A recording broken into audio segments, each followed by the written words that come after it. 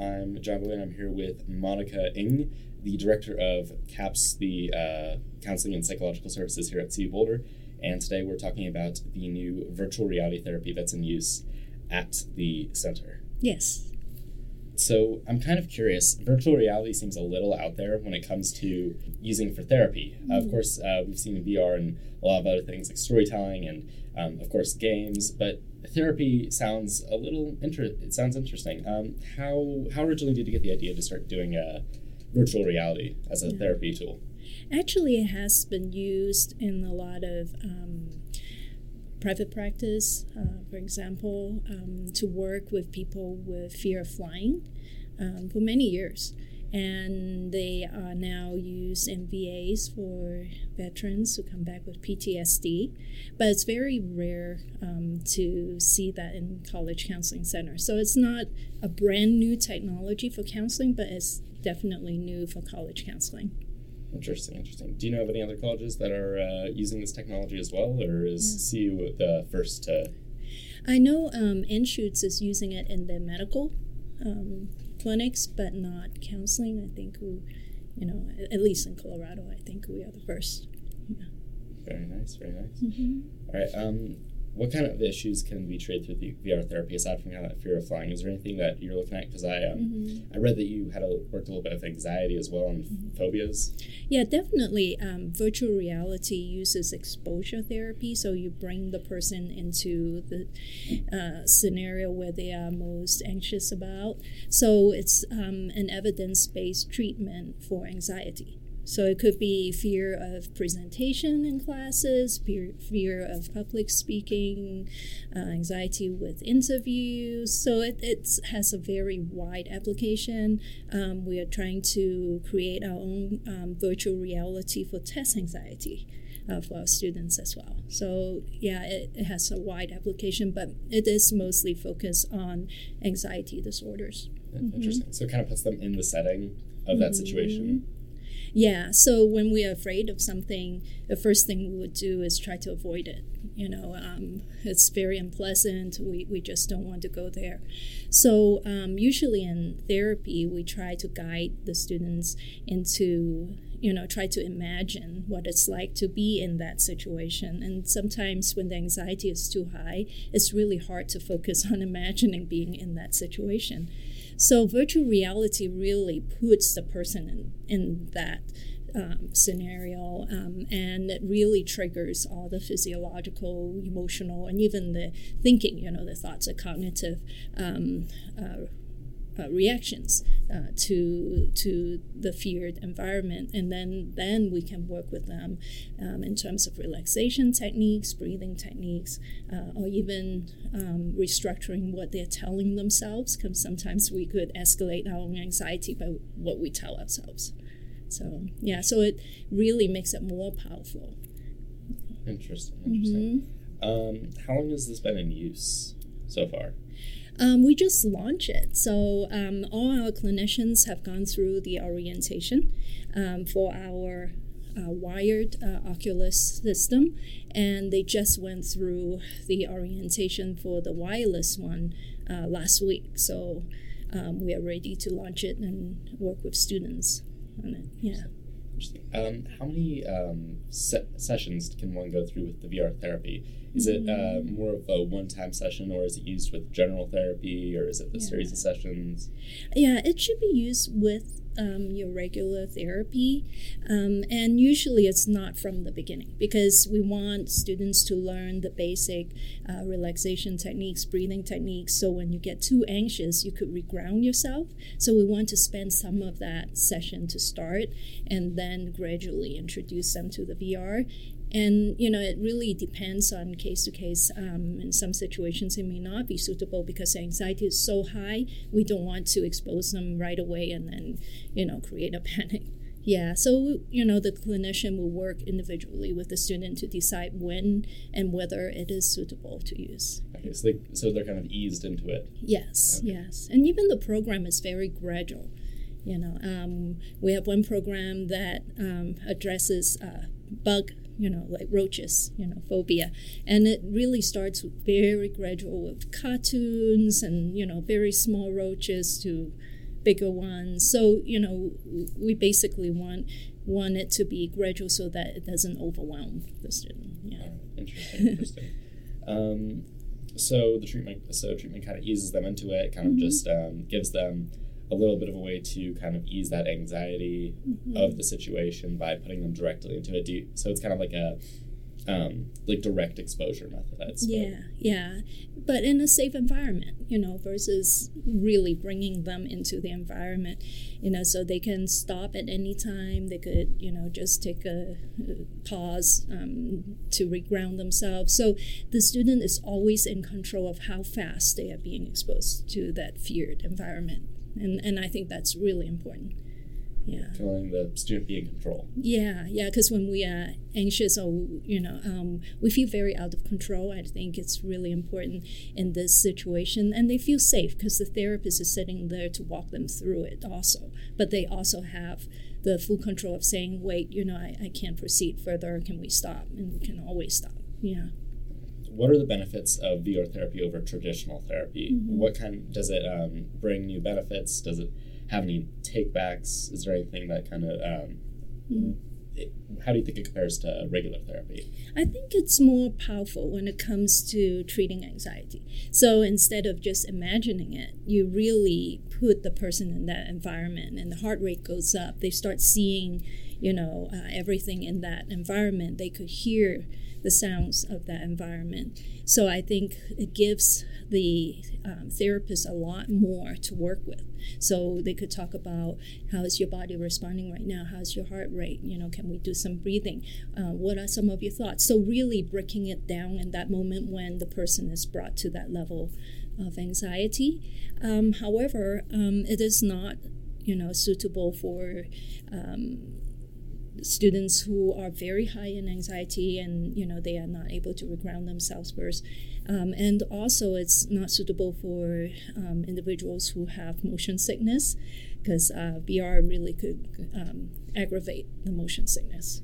And also we ask if students before they start, we ask if they have any history of seizures. So we want to make sure any flashing lights will trigger the seizure. So we have a consent to go through. So you have those kind of guidelines to make sure a student can go through the VR therapy. Do you have any kind of a process to decide if a student should partake in the VR therapy, or is it kind of just a general consensus? Yeah. So what happens is that if student wants to reach out to us, say go through a walk-in screening, so we want to find out what they need, and then if suitable, they will go on to an intake, so they meet with the individual therapist, and at that point they could plan the individual therapy goals and how fast or what whether they want to integrate virtual reality into it. Yeah. So the student has a little control over if that's something they'd like to go through. Yeah. So interesting. So do you feel like there are any specific cases where you'd want to use virtual reality in therapy? Definitely for anxiety, because it's evidence-based for treatment of anxiety, and anxiety is one of the highest presenting problems in college students. Not just at CU Boulder, but across the nation. So definitely we want to use that for treatment of anxiety. It's not just about exposure. We also have a program that has relaxation. So students could actually choose a scene, if they like a beach or in the mountains, and choose their own music and just go through some relaxation exercise if they like.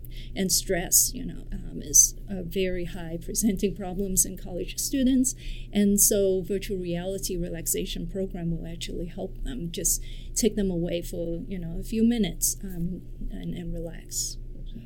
How much of an issue do you think Boulder has when it comes to anxiety? How widespread do you feel like the problem is? Oh, it's very, very high. But we are not so unique that we are out there, because across the nation, college counseling centers are looking at the highest presenting problem, and over the years, it has always been anxiety, followed by depression, but anxiety is always on top.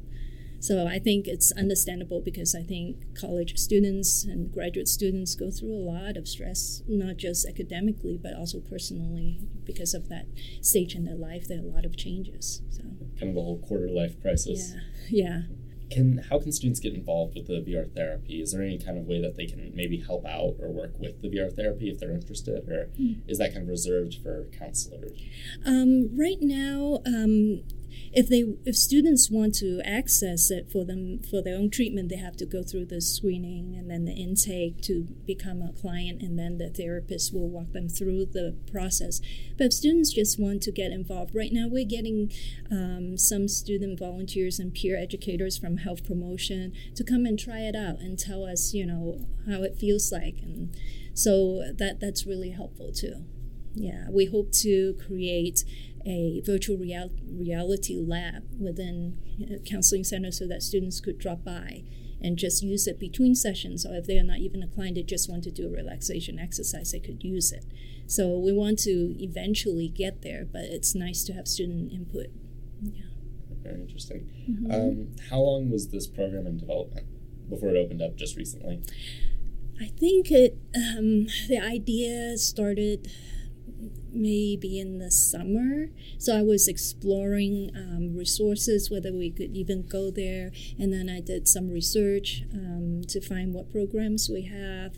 And then talking to student affairs who have been very supportive in giving us the resources to build this program. So it has taken us since the summer to now. So just kind of a few months in development already. Yeah, and we want to make sure we have, all the consent forms and what are some of the criteria for including students in this program and what are the criteria that's not suitable.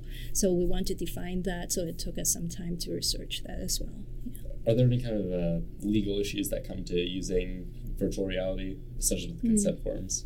No, mostly it's the medical. We want to make sure, they don't have motion sickness and they don't have seizures. We want to, so we research on that to make sure we included all the ones that we need to include in, and then explain that to students before we start. Yeah. Very interesting, very interesting. How many, do you feel like there will be a lot of students using this therapy in the months to come or in the years to come? Well, I certainly hope so, because we bring in different kinds of programs as extra tools to supplement the one-to-one therapy that we are doing. So we got these really cool tools, so I hope, the students will enjoy it and will benefit from it.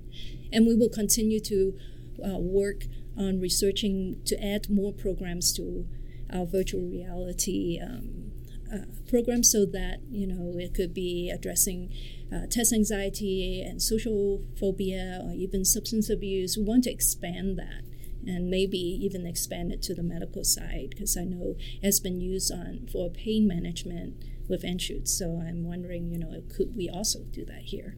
So there's a lot of potential. How does that pain management work? That's kind of curious. I'm a little curious about that. How is it? Yeah, I haven't directly seen it, but when I talk to some of my colleagues there, they're using it with children who are going through procedures that could be painful, and basically they put them in the virtual reality environment that distracts them from the pain, because it's so real to them. They forgot that they are in the clinic or in the room. Interesting. Yeah, that's kind of a something a little different. Yeah, and it's very powerful. Interesting. I do have one question. So for students who maybe right now can't make it to CAPS, or maybe are busy and don't have time for therapy, what kind of suggestions might you make for dealing with anxiety or phobias? Is there anything they can do on their while they're trying, if they're busy and they just can't come in? Are there any things that you suggest to them that help them with those issues? We have a lot of options. One of it is SilverCloud. So it's a telehealth program. So students, faculty, and staff can log on, and in there you have the module for anxiety and one for stress and one for depression. So it's a self-paced kind of self-help program online. We also have Let's Talk, so students could just go on to our website, and on the top right corner there's Let's Talk, and they could click on it and they could talk to a counselor just online. So if they don't have time, that's also available. Yeah. And we also have some workshops, but if it fits the schedule, it would be wonderful because we also have some workshops that focus on just relaxation, meditation, or just managing anxiety. We have an anxiety toolbox workshop, which is quite popular. Yeah. What's that like? It has 4 sessions, and it goes through different ways of managing anxiety, and students could join in at any point that they want to, and it basically gives you some tools of how to manage your own anxiety yourself. So I think that's really helpful because when they finish with the workshop, they have some worksheets and some tools to help themselves outside. So it's not really a therapy, but really like a little class that, like self-help. Seminar, yeah. So there are those options, but Counseling Center is open all year round. So even summer, if students are in town, we are here. So, feel free to reach out to us. That's good. What other kind of self-help programs do you offer up for other issues? Right now, so far, unfortunately, we only have Silver Cloud, which already address some of the main areas that we see, depression, anxiety, and stress. But we are hoping to find more because I think students, may want to explore those themselves first before going to counseling, and we want to offer as many options as possible. But that's upcoming. What would you say to someone who might be trying to help a friend deal with these kinds of issues? Is there anything someone can do when it comes to someone else? Is there any way they can help? Yeah. Well, anyone could just walk in to a counseling center. So whether it's for yourself or you're concerned about someone, just walk in. You don't even need an appointment. We open Monday through Friday, so just walk in. Walk-in hours are 10 to 4, but we always encourage students to come in because sometimes it's very busy near the end of the day, so you might want to come in before 3 just to make sure. And you can come in and talk about your friends and get some advice on what, how you can help. And also we refer to other departments on campus that could be a resource. Maybe it's an academic stress that we could, connect them to case management. It is just education outreach, maybe health promotion. So that will be the first place a student could come in to get some help, and information. Sounds good. Is there anything else you'd like our listeners to know about CAPS, about the VR therapy, about any kind of self-help? Yeah. We are always eager to hear students' input, and we are always exploring new options. We just brought in the K9 therapy program as well. We want students to find ways to engage with us and not see as it's mental health.